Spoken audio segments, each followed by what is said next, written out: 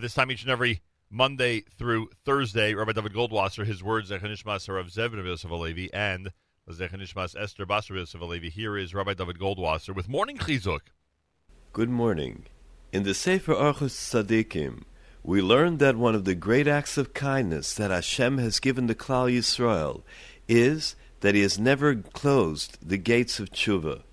All of those that strayed from the path have a chance to find their way back to Hashem, even those that have gone far astray. As it says in Yirmiyahu, return wayward sons, shuvu bonim, and I will heal you from your waywardness. The Mefarshim asks, what identifies the greatness of the kindness? The Rambam tells us in Hilchos Tshuva that if one regrets the mitzvahs that he has done, and he says in his heart, what benefit do I gain from all these mitzvahs? I wish I had never done them. Then he loses the merit of all those mitzvahs that he has performed. As the Rambam says, the righteousness of the tzaddik will not save him at the time that he sins if he regrets his past tzidkus. It would seem to follow that if such an expression of regret nullifies the merit of mitzvahs, then in a similar way, when one regrets his averos, he should no longer be held accountable for his past transgressions. If so, then what is so great about the kindness that Hashem has bestowed upon Klal Yisrael in not eliminating one's opportunity to do tshuva?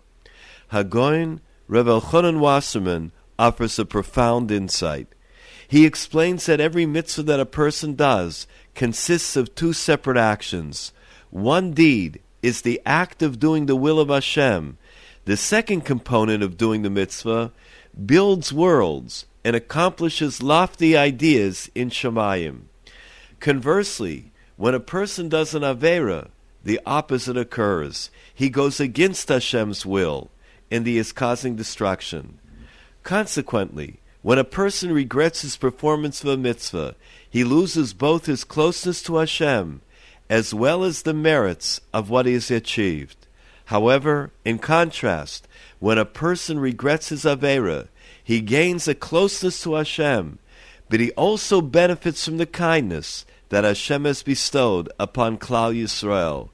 The one who has done Averas is given the opportunity of achieving kapara, or atonement, and repairing that which he has destroyed through his transgressions. The Kotzker once said, at the end of 120 years, a person will not ask, what did you do wrong?